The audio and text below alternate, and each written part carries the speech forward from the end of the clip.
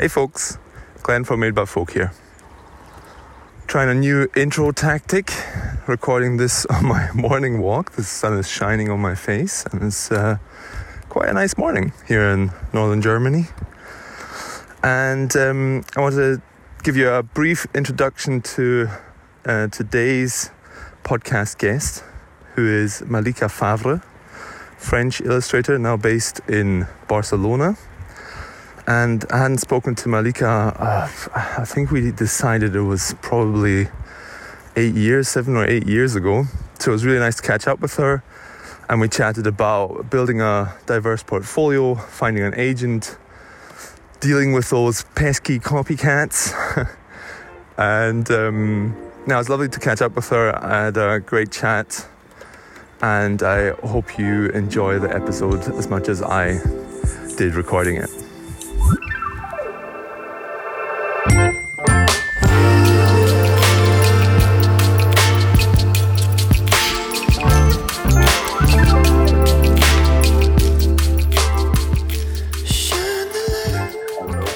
Hey, Glenn.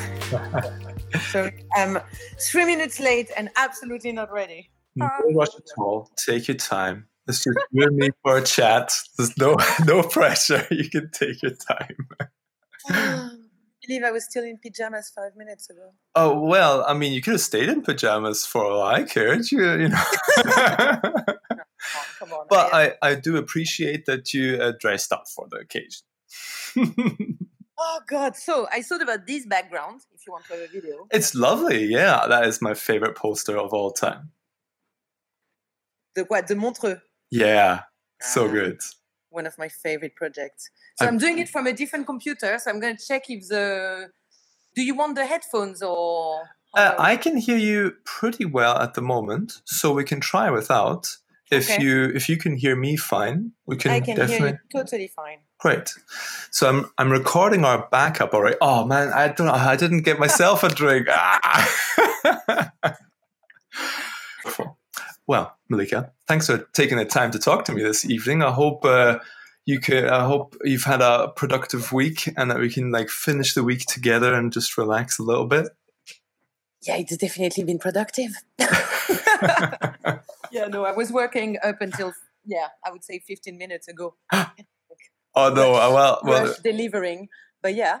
It's good. I massively appreciate you taking time out of your busy day to talk to me about. I have lots of exciting questions and lots of really interesting topics that I'd like to discuss with you today. So first of all, tell me a little bit about where we're talking to you today. I mean, you can see a lot of really nice artwork on the back wall there. Where are we sitting? I'm in my flat in Barcelona, where I moved 2 years ago, I think. Pretty much from after being in London for 15 years. 15? So, yeah, it was a long time. I didn't realize you were in London for that long. I thought maybe roughly how long I've been in Germany, maybe 10 years or something. And how long were you at Airside for again? I think that's where we initially met. 5.5 years. Yeah, that's where we met, long time ago. That is a long time ago. And I think since then you've built such a diverse portfolio of work. I think when we first talked, I think it was your Alpha Bunnies series, which first caught my eye. That was the first thing I did, I think. That was kind of really personal. And it was released by Airside actually as a screen print on their shop. And was that just a side project, just something that you did for your own benefit rather than for Airside, or? For the shop, because that was the beautiful thing about Airside is they had a shop, and basically when their designers we were a small team, all together in the studio was 12 people. But when any of us had kind of some downtime waiting for feedback from clients or anything, we could work on personal projects for the shop. So create a print, a T-shirt, and it was and then they would produce it, pay for it, and and any profits made from it would kind of go back into the shop. It was kind of a virtuous circle to keep us happy. Yeah, I think it's weird how few studios do that still. That still seems to be not a very common thing for, how many people was Airside at that time? Maybe 5 to 10, 12 people? About 12, but 4, maybe 3 or 4 designers, not that much. Mm-hmm. Yeah. Yeah.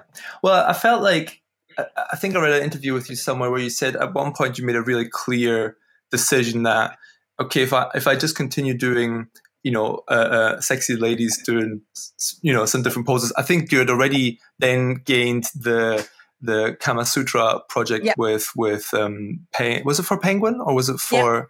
Yeah, it was for Penguin. That was actually one of my first projects I wasn't even out of Airside. I was kind of doing it on the side. Like, I think I had a month left or something. And that project came in through the door and I was like, pressure is on. I mean, that is a stroke of luck. I mean, but I think they must have obviously seen some potential in your other work. Also, like, if you look at it, my first personal work was the Alpha Bunnies, which was an alphabet of bunny ladies.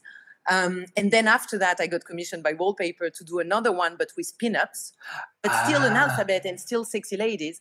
And then I think when Paul Buckley, the creative director of Penguin, came to me, he clearly had in mind for me to do another alphabet for the Kama Sutra. So it's kind of one of these things where I think he knew what he wanted and he saw a good example of it already.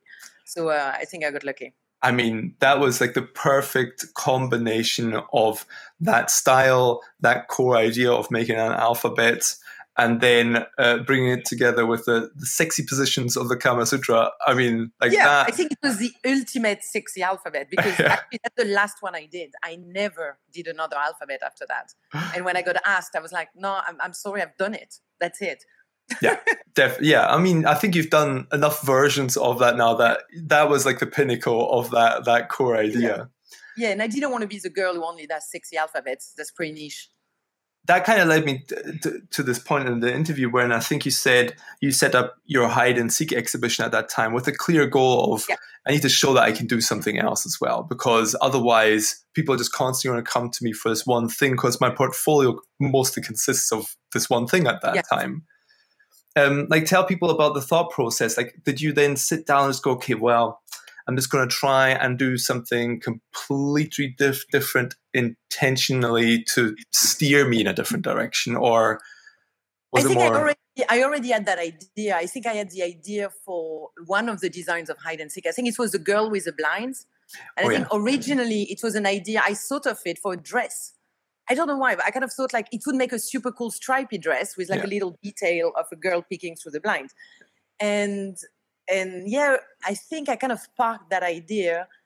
And when I went freelance and I realized that the only interest I was getting was for sexy alphabets or sexy characters or very glamorous Parisian ladies, which I was doing at the time, I kind of thought like, I don't want to keep doing that. Like, I mean, I don't want to, my career is going to end before it even starts if I just do that. And so I thought, I want to show that I can do something else. And also I think being at Airside, I was used to doing personal work. So I just sat down and started working on a series starting from that girl. And that's how the idea came around. And also the idea came from just looking at architecture around me, like very simple things. So like buildings, zebra crossings, things I saw every day, and trying to abstract it and kind of make it into, do this mix of like almost op art.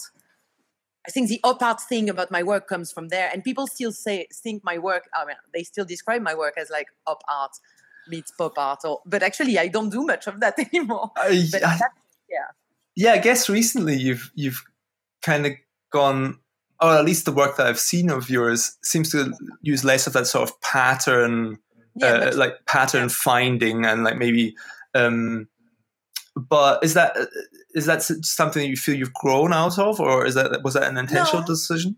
No, I just think it evolved. I think my work like evolved. Like it's been 9 years, I think now. Or 9 or 10 years. 9 years, I think. And just my work evolved like little by little. And I think for me, I see it more as like every time I explore something a little bit new within the same style, I'm adding, kind of levels of depth to my work. But from time to time, I always revisit, from time to time, I revisit some very pure negative space. I mean, like the Montreux, this Montreux poster was very much like, more like minimal, like what I was doing at the beginning. But then when I do the New Yorker cover, they are much more, they have much more shadows and depths. And even though they are using very few colors, they are much more like realistic scenes in a way. But I think everything is, I like playing with all these different things. And also I'm the first one who is going to get bored by my work. So I always need to. I'll never get bored of it. But let's talk quickly about my favorite poster of yours behind you for the Montreux Jazz Festival. Like, I mean, where did you, I mean, I don't want to get technical about it, but where did you start with that? Did you just like draw one instrument and then just kind of see where a body fitted in, or how did you plan that out? Well, it's actually, it's quite a funny story, because I did lots and lots of sketches for Montreux, and I sent them lots of ideas, even though it's a complete carte blanche. Like, you know, Mathieu, the director, told me, if you want to send me the final, send me the final. But that was almost like, I was like, no, I want to communicate with you. And so I had a lot of ideas. And one of the ideas I had was kind of a Josephine Baker type character dancing as well, because I was always fascinated by her. And then kind of thought, but then it was too jazzy in the classical sense, almost. So I think it actually started with that. And then I pushed it into something much more one-dimensional with the shadows. And as I was kind of sketching it, I almost saw like a saxophone, between two of the characters. And that's how the idea came about. And then I was like, I did a really, really bad sketch, because the funny thing with negative space is that you can't show how you're going to do it before doing it. Yeah. So you can't sketch it. You can say it. You can say the concept is going to be there. So I showed like one that really didn't work. It looked really forced, both the body and the saxophone. And then I told Mathieu, and we met actually in London, and I told him, this is it. This is the idea. And I'm going to make lots of instruments in between bodies dancing. And I think he looked at me and he was a little bit scared. He was like, yeah, that sounds great. It was more like, it was very scary, because I didn't know if it was going to work. You never know. And then I went like methodically. So I started with the big one, the contrabass in the cello in the middle. And so I started with that and started building bodies around that. And the rest was almost like a puzzle. I must have done like 50 different versions. No way. I was just evolving. It's like, it was a very organic, like the bodies were changing, then the instruments were changing, and then it's like a fine balance. But it took like a good, I'd say, month and a half. Wow. Just for the drawing.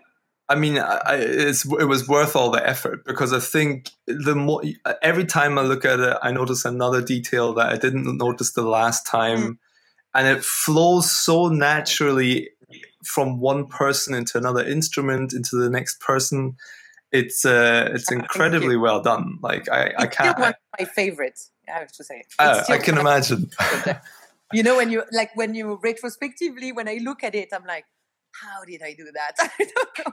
It's not, but it's funny, because now when clients come to me and tell me like, oh, we would love something like this, I'm like, no, it's not going to happen, because you need freedom and time, and you can't apply negative space to everything. That's the truth of it. It doesn't always. It doesn't always work. You need to find shapes that resonate with each other, that can, This is the thing. This was the perfect combination. Like most instruments have a sort of organic shape, because they need to fit around the human body. And that combination just made that idea work. I don't think you could just say, okay, well, let's do that with, I don't know, tech devices or something. No, exactly. Or like cafetières, or like... Yeah. No, you can't. You need... And I couldn't even have done it with men, to be honest. True. I think because the instruments are so curvy. Yeah. It had to be a woman. And anyway, I wanted it to be a woman. But so it became definitely one of my favorite projects. And then I got to go to the festival. I bet that was a highlight as well. That was amazing. Well, you mentioned the like sort of looking back retrospectively at your work, which leads on to my next topic quite nicely, about my favorite book in my house. I know I'm being far too positive here, but it is definitely still one of the books that I like to give people as a present as well. And this is like your first sort of monograph of work. And I think it would be really interesting for people to hear just what that process was like for you. I mean, I think most of us creators have to at least sort of edit their work down for a portfolio, maybe like for their website, and that can be difficult enough. But to really put it together into a printed book that is published by a publisher, did you get some help there on figuring out what to show? Did you do that process completely by yourself? No, I think we definitely worked together with Counterprints. I think the idea was like they had done the book for Hey Studio just before mine, and basically Hey Studio are really good friends here in Barcelona. So I think it was at that point that I heard about them and that they contacted me to potentially do a book about my work. And the idea was like I could choose, like I could just give them my work and they could find the logic and how to organize it, or I could be involved if I wanted to. Like it was kind of like I was giving myself as much work as I wanted to, but they were happy to roll with it. And for sure they were going to design it, which is fine by me. And so I guess that was but I'm very controlling. So I knew there was no way I was not getting involved.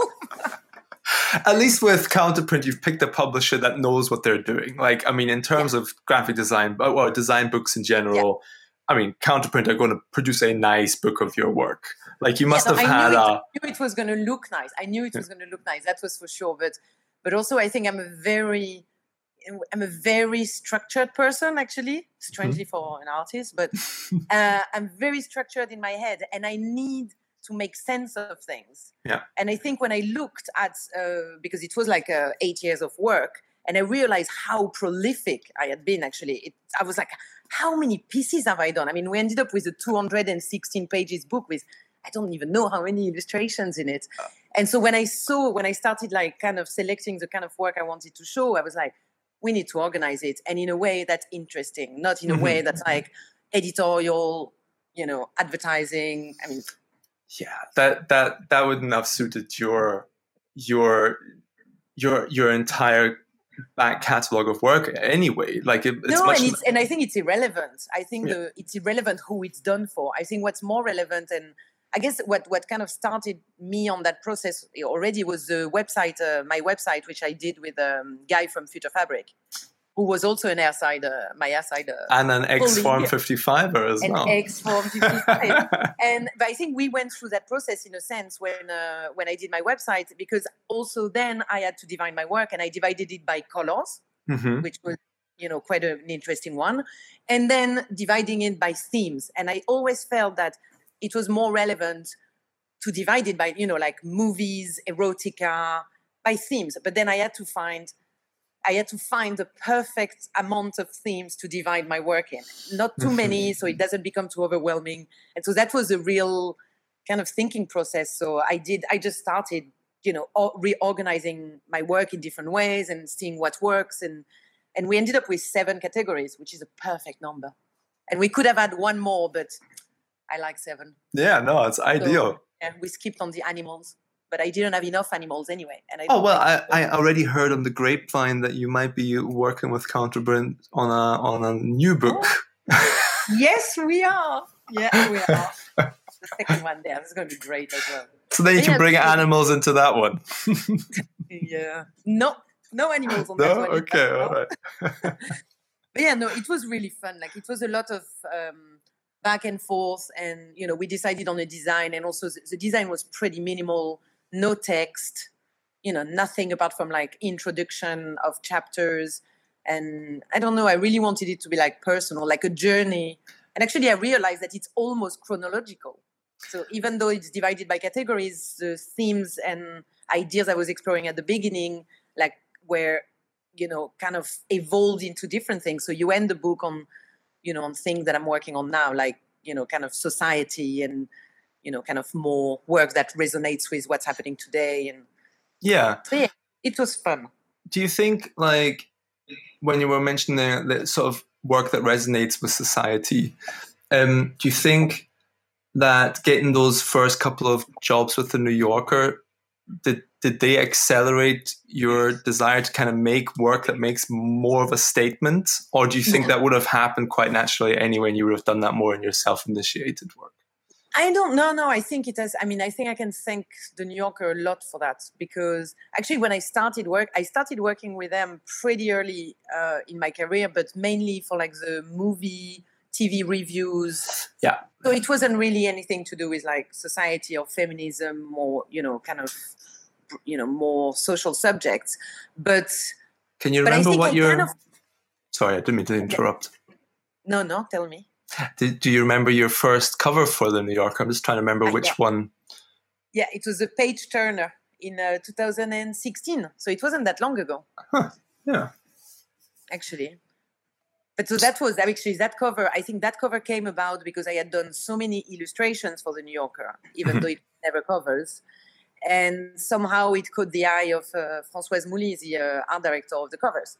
So I think I still remember the day I received that email. I still remember it. I was at a wedding and I was drunk. It was a Saturday and I was like, "Ooh!" And I started jumping around basically because it was just an email saying, "Would you be interested in sending over some cover ideas?" Why would you not be interested? Like, what a question. That was my dream, actually. That was always my dream. I bet. Were the people around you at the wedding as excited as you were when you got that email? Definitely. I got them excited too. It's funny because I didn't even, at that moment, I kind of felt like I already had a cover, even though I didn't. But I think the next day, because I was euphoric, but the next day it kind of dawned on me that, oh my God, I need to stand really good ideas. So I actually took 2 full weeks of work. Like, don't talk to me, don't send me emails, don't send me anything. I'm working on New Yorker covers. And then I think I sent her like 25 ideas or something like that. And she was a little bit surprised. What's the process like then? Do they give you a specific topic for each cover, or do they just kind of say, here's some of the stories that are in the issue? Like, what's the brief like?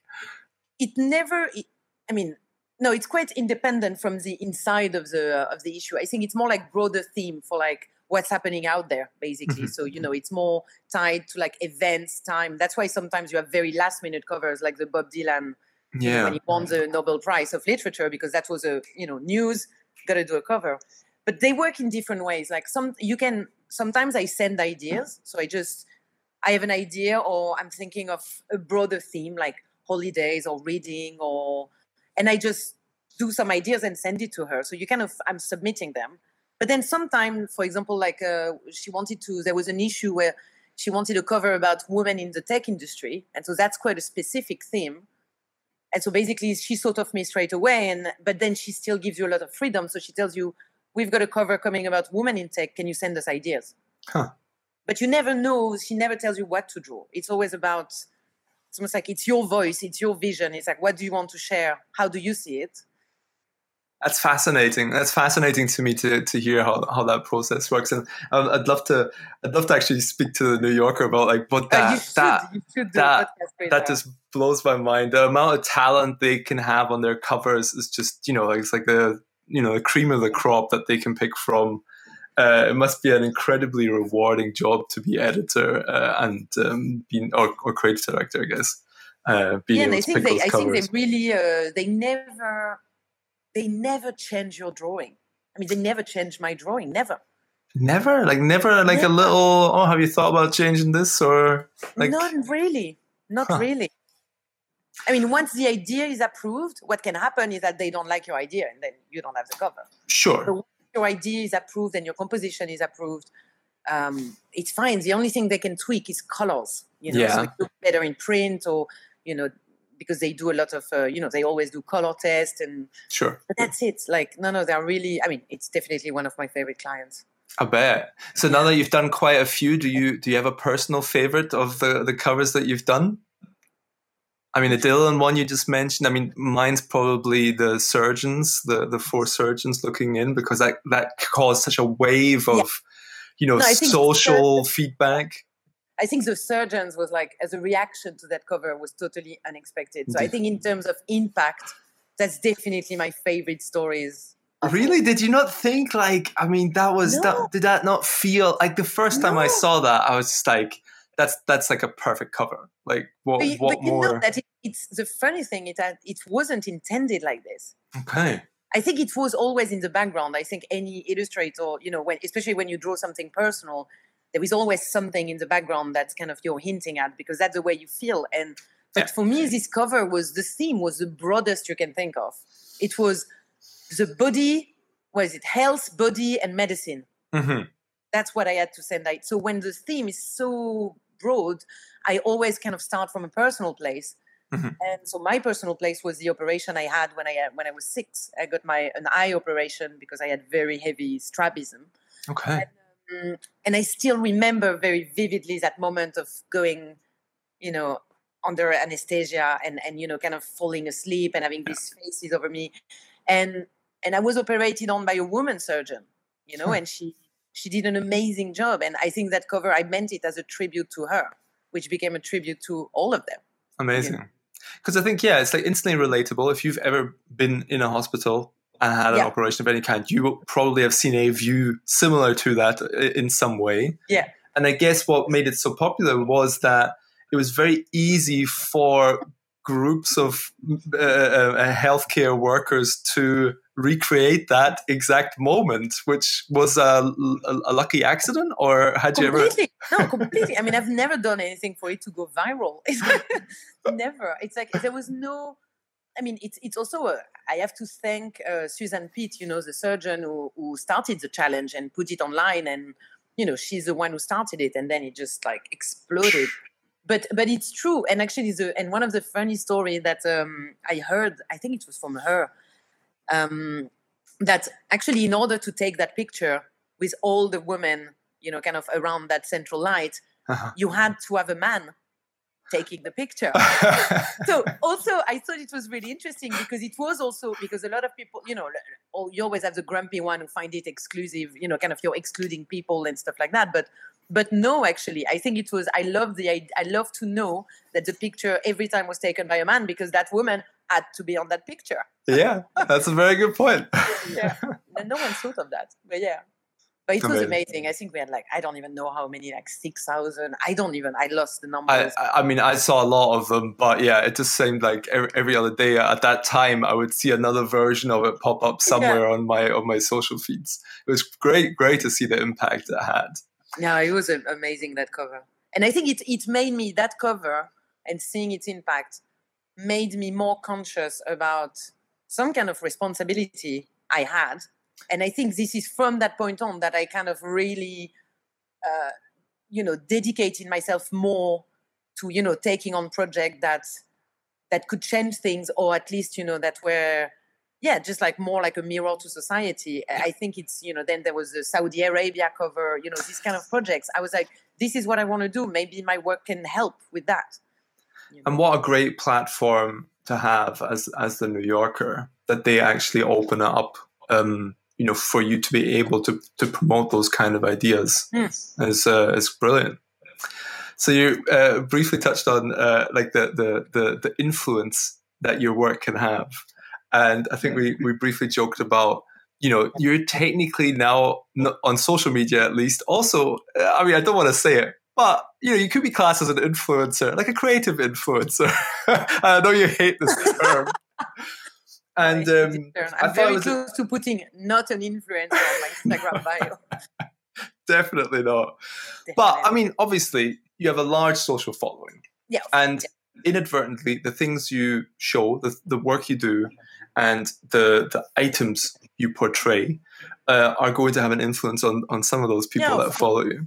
But I think we got talking about this topic in particular because you were saying that more and more brands were kind of wanting to hire you almost as a ambassador or a partner in some topics, and you said I never really want to get into that. And I'd love to just, hear your opinion on what you think of this whole trend of, using this quite close connection to your audience for another brand to kind of piggyback on that success. Well, it's basically free marketing plus really nice illustrations.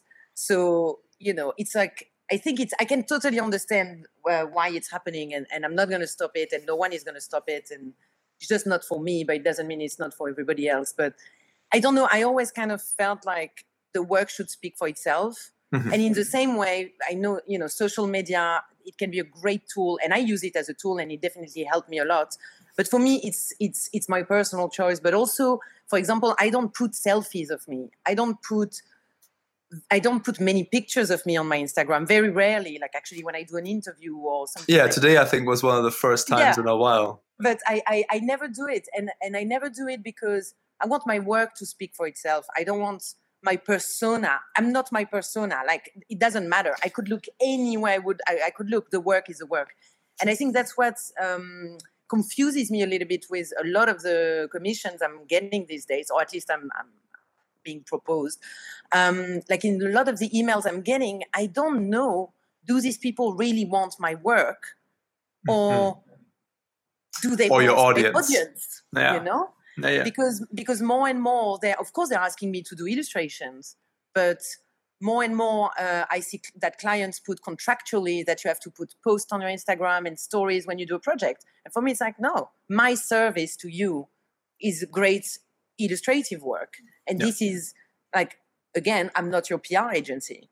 Yeah. And also, I don't know, I think it would feel fake. I think I built my audience with never doing that.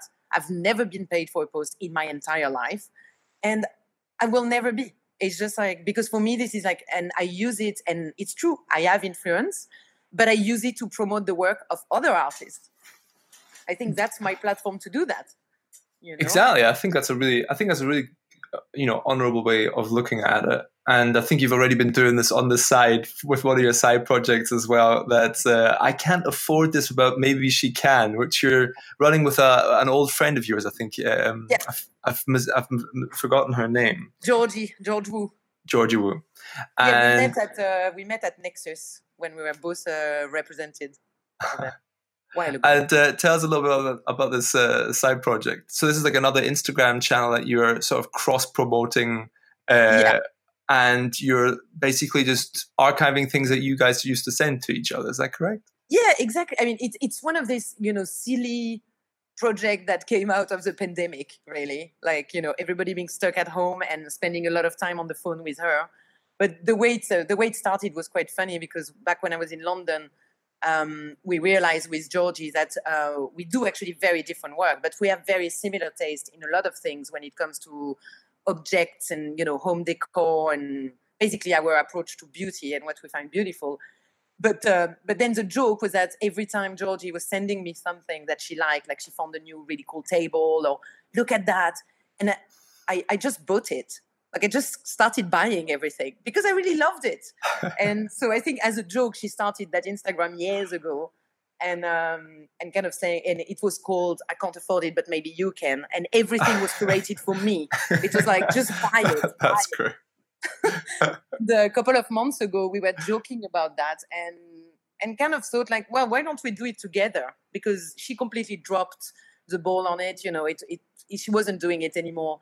And also I had so many, we both, I think, have so many things we want to share with the world, like objects. I mean, I can't buy everything I love, but I love so many things. Yeah. Basically, we thought, okay, that's a place where we could just share that, and let's do it as a joke. And it's picking up. It's cool. I think it's like the aesthetic. You can see, how, like you were saying, how your tastes fit together very well, and the general aesthetic of that account is just really, it's just really nice and vibrant. It kind of puts a smile on your face going through that feed. So I'll try and link that as well when we're done here. Because it's a good way as well to promote other people. Architects. It's just, it could be anything. Artisans. I think we're both, and basically we're building our ultimate shopping list. I mean, my boyfriend doesn't have to look for a gift ever anymore. Yeah, it just goes through that and then buys you like what was it? There was like a sofa that I think was like 10 grand or something like that. Yeah, the problem is that it's part of our joke as well, that like, well, because it's our imaginary shopping list, it's going to be really expensive. Money's no issue. Money is no issue for our imaginary selves. Yeah, so we went a bit bonkers, but it's like nice. It's like it's an outlet Yeah, it's like it's like the modern version of window shopping. You know, you just kind of like put together things that you'd love to have if you won the lottery. Yeah. Exactly.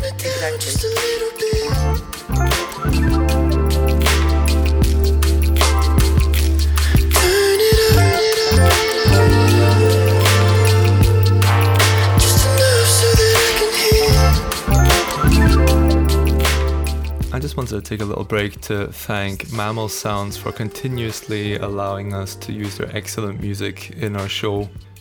Today's track is by Dazed and it's called Same As It Ever Was. And I'd highly recommend that you go and check out mammalsounds.com or find them on SoundCloud to listen to more of their back catalogue.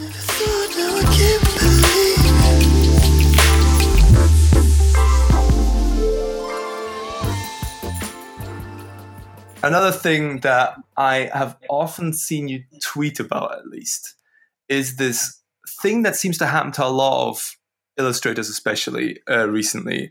And that's that either other creatives or mostly like companies sort of take your work or things that look 99% like your work and then just either resell it or repurpose it for a completely different thing. And that must have been, I mean, maybe even funny the first time it happened. But I mean, I can only imagine, it seems to happen to you quite regularly that somebody blatantly rips off your work. And I wonder, A, like, what's your current attitude towards this? And B, like, how are you dealing with this? Like, do you just try and ignore it now? Do you have like a legal team that just runs a legal team? No, it used to, it's funny because actually I think it used to piss me off more at the beginning because I didn't know what to do and I didn't know where to start and I thought it was so unfair. You know, it's like, I've worked my ass off. This style is mine. I mean, it's not that it's mine, but it's like it's personal. It comes from a personal place. And also they do it, but so much worse. And I'm like, what are you seeing, people? What's wrong with you? Yeah. It's always horrible. But I think, I mean, for me, I learned to dissociate throughout the years kind of the different type of cases. So I will never stop, the students from doing a reproduction and, kind of reproducing a piece of work, putting it on their Instagram. Sure. I can send them a nice, when it's not credited or they pretend it's their own, I send a nice message saying, man, please credit. That's it. But if there is no commercial aspect to it, it's fine. I take it as and actually it's so everywhere now that I'm sure some people think I'm ripping other people off. So in a way, I like the idea that I started something, that I think there is this style is everywhere. So this, I'm okay with it.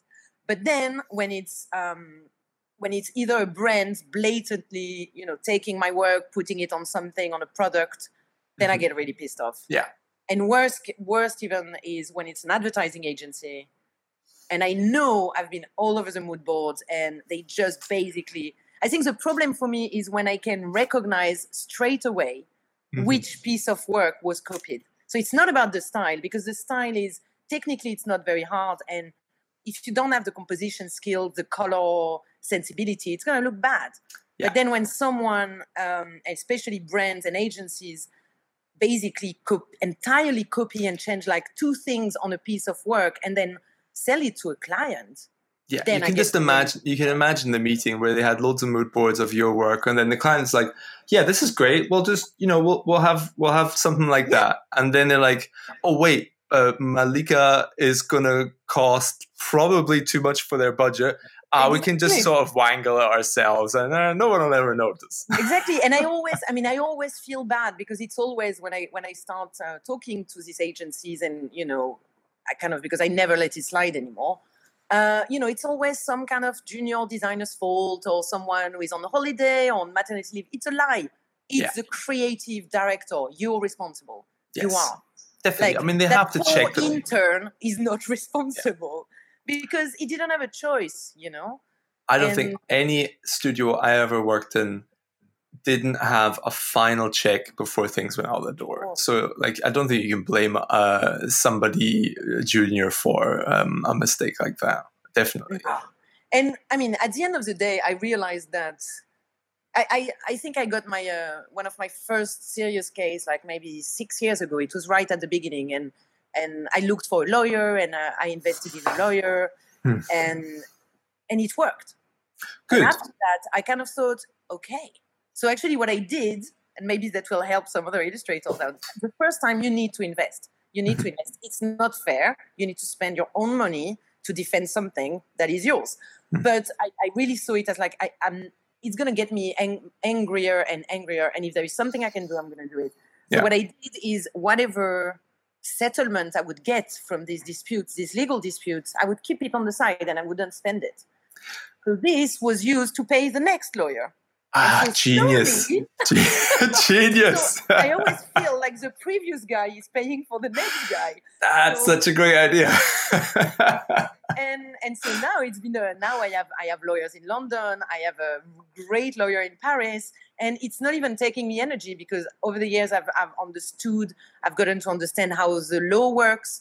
How it is completely doable if it's within Europe, for example. Even better if it's in the UK or France, but it's rarely the case. Very hard if it's in China. I mean, you can't win everything. You have to know where to put your energy and which battles to pick. But then they don't. I mean, with me, I think I kind of built a bit of a reputation, but they don't get away with it. I mean, I see it. I send my little polite email of, I'm sending that to the lawyers. And then the next letter they get is from my lawyers. And I don't even think twice about it now. Brilliant. I think that's really solid advice, because you kind of need to show that this is not something to mess around with. And this is not like, this is your work, your livelihood, and they should be paying somebody properly to do this work and not just ripping somebody else off. And I love this technique of, the first settlement just funds the next time it's going to happen, because you're right. Like, it is probably likely to happen again and again. Now, and actually it makes you stronger. And like now I'm at a point where I'm like, okay, so now all the previous settlements, they are going to pay when I'm actually going to go to court, which I've never had to do.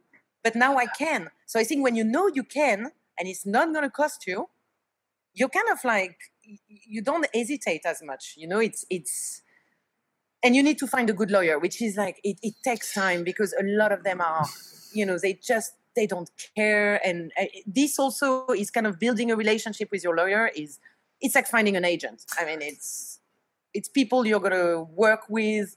I think it can be very draining, and I completely understand as well if a lot of artists don't want to spend that energy, because it is energy. But I know for me, I think it's easier because I have a big following. So the threat of putting it on social media, contacting the clients, I think the threat it's not the same when you're a starting illustrator. You have less leverage. Yeah. Good point. But I think you need to do what you can, and a lot of them will settle. That's what I found. A lot of them will want it to be settled and never to hear from you again. So I am quite glad that on social media, at least, there seems to be a lot of support for those artists then that are getting ripped off. Like they seem to then quickly snowball into a thing where then the brand has to be like, okay, we made a bit of a mistake there. We should probably just settle and, like let it blow over and hope. Usually what you realize is that, and that's the shame of it in a way, is that the one you settle are the one that nobody saw. They're the one who never ended on social media. Social media, for me, I use it when basically I kind of feel like it's not gonna be worth, the hassle or the thing, but I don't want to let it slide either. So I want them to know that I know. Yeah. But I think it's never, it's always your last weapon in negotiation. Never the first one. But you're right, and a lot of cases you will never hear about. You don't hear about because you settle. But then also, and because then a lot of people can think, okay, so actually because you're settling and you're getting money from them, you're allowing them to do it again and just pay after. But actually, no, because I've never ever settled, but in a settlement that allowed them to keep using the work. It was money plus this goes off market. Like this disappears. That's also a very good tip. I think it's important to never let them, because a lot of the time they're like, oh, but we can pay you and then we can keep using it. No, because it's not my work. It's a copy. So that needs to come down. Of course. So yeah, because often they just tweaked it a little bit. So it's still like a rip-off. Yeah. But like... Or sometimes they even offer to credit you, which is brilliant. You're like, no, nothing. That's not my work. No, not my work. I didn't do it. So it looks bad.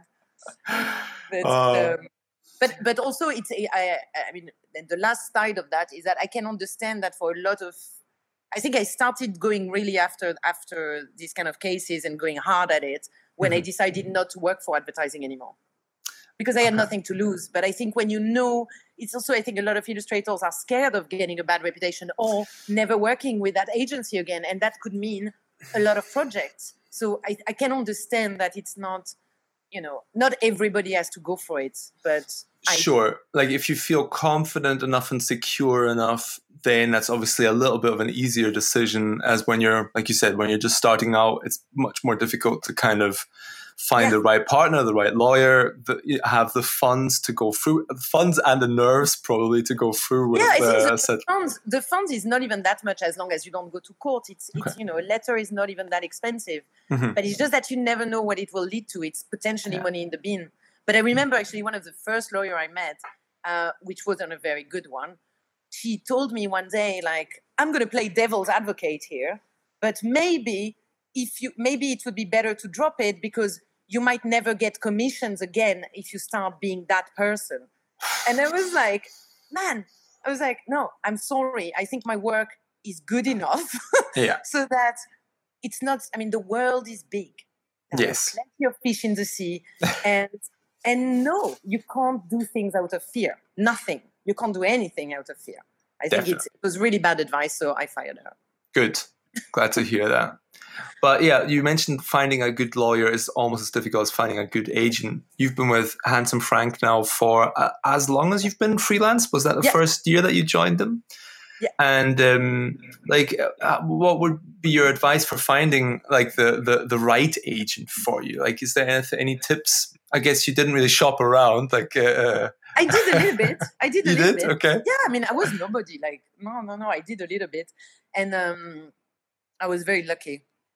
I think John, Handsome Frank, they just started like 6 months before. Oh, no way. Yeah, like they were not even like full time. I think they were not full time. We used to say he was a double agent because he was still working at Creative Review. Yeah. So they just started. They were young. They were, very enthusiastic. And I met other agents, but I don't know. For me, like I always knew it was going to be a personal relationship because that's the only way I know how to do these kind of things. So I needed to have someone who was nice. And a lot of the agents I met, probably they were great agents, but they kind of were a bit dicky. I don't know. They're just not the right type of personality for me. But then that's the thing. You can't have a nice guy if you want him to negotiate hard for you. Fair enough. It needs to be a balance. You can have both. But I think it's for me, the problem is that everybody always wants, and I was the first one, to go with the big names. But then the relationship when you go with really big agents is from the start, you're feeling more grateful that they sign you than the other way around. So like the power struggle is not right. Yeah. And for me, that's the way I felt. And for me, I felt, well, at least if I'm going with a young agent, we can grow together. Mm-hmm. And if we make it together. And also I can renegotiate my deal much more easily than with another agent.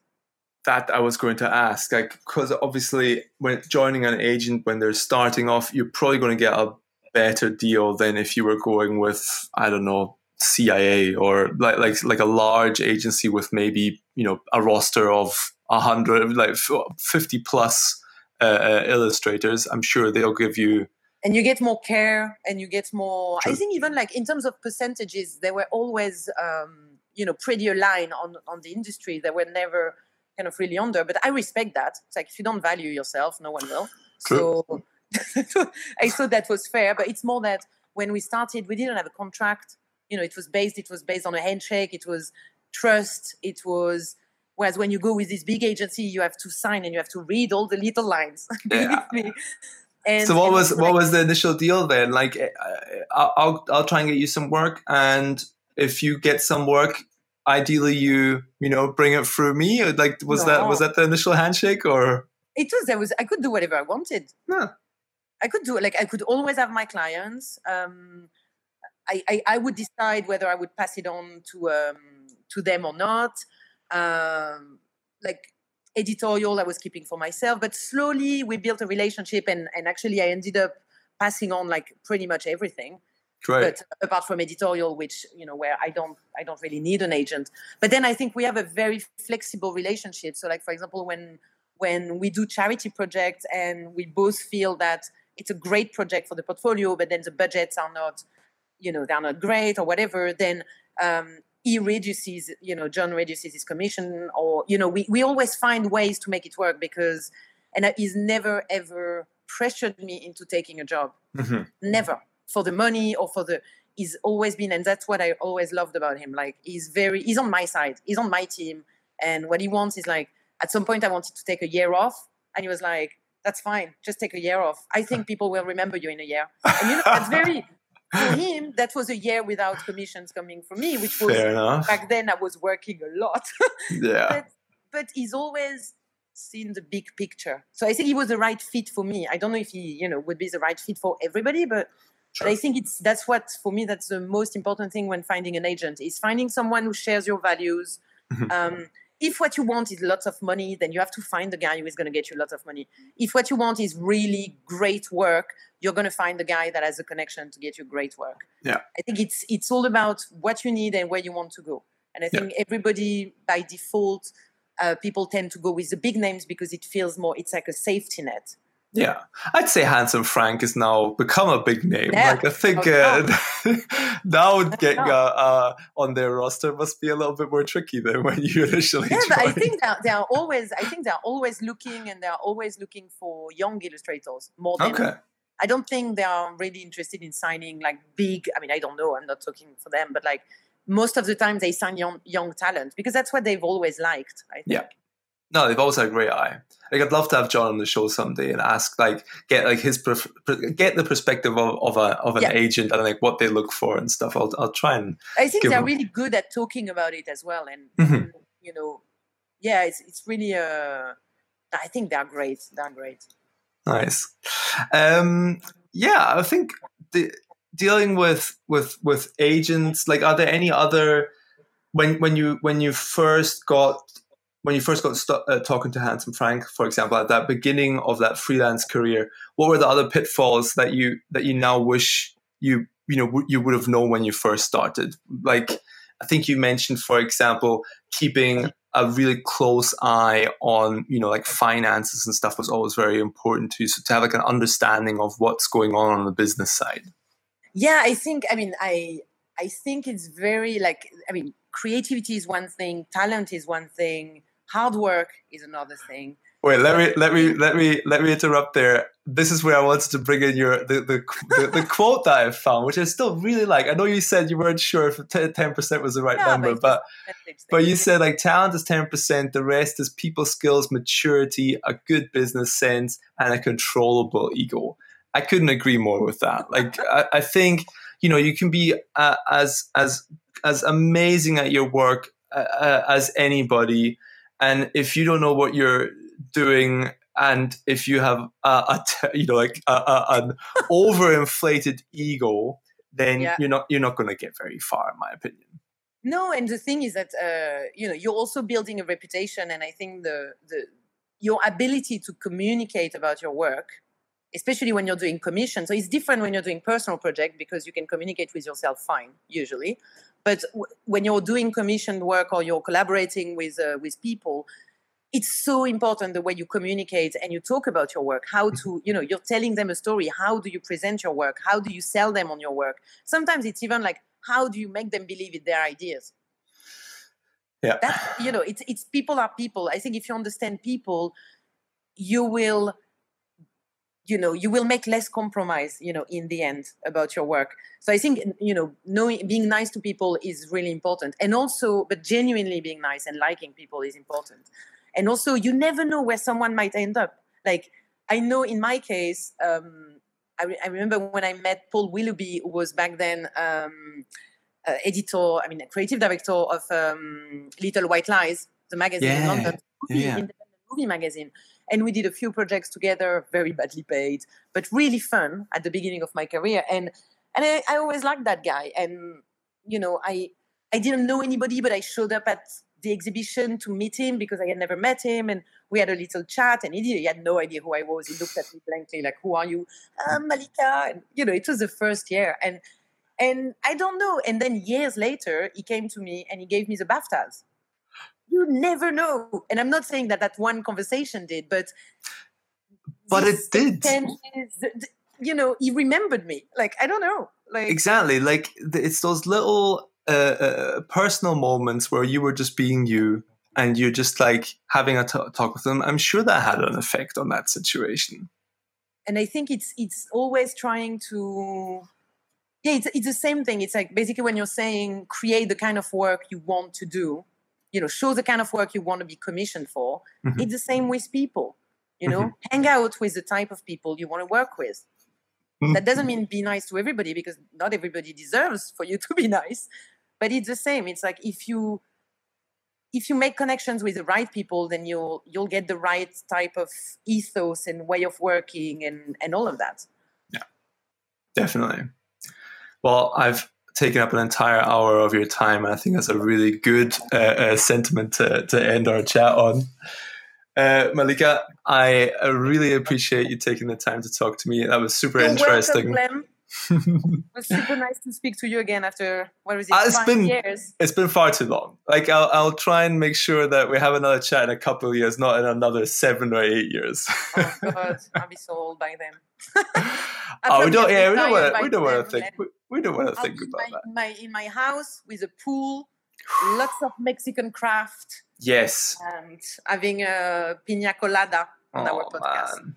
Yeah, that would be amazing. I am in dire need of a holiday. We all are. All right. Well, thanks again, Malika. Thanks, Glenn.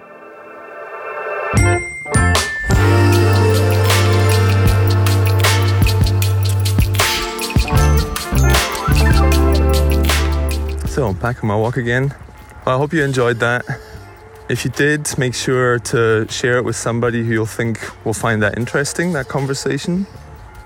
If you want to find out more about Malika Favre's work, then head over to our Instagram or Twitter channels, where we'll be sharing more of our work this week. And if you have any feedback for this podcast, you can always reach us on those channels as well. Always happy to hear. If there's an area that you want us to explore more, like I'm thinking maybe about getting a little bit more into product design and speaking to design teams on different digital products, since that's an area that I'm interested in at the moment. But maybe I should also be speaking to photographers or architects or musicians. I mean, it'd be great to hear from you guys what you'd like to hear more of. Otherwise, you'll hear from me in the next episode, and I hope you have a nice day.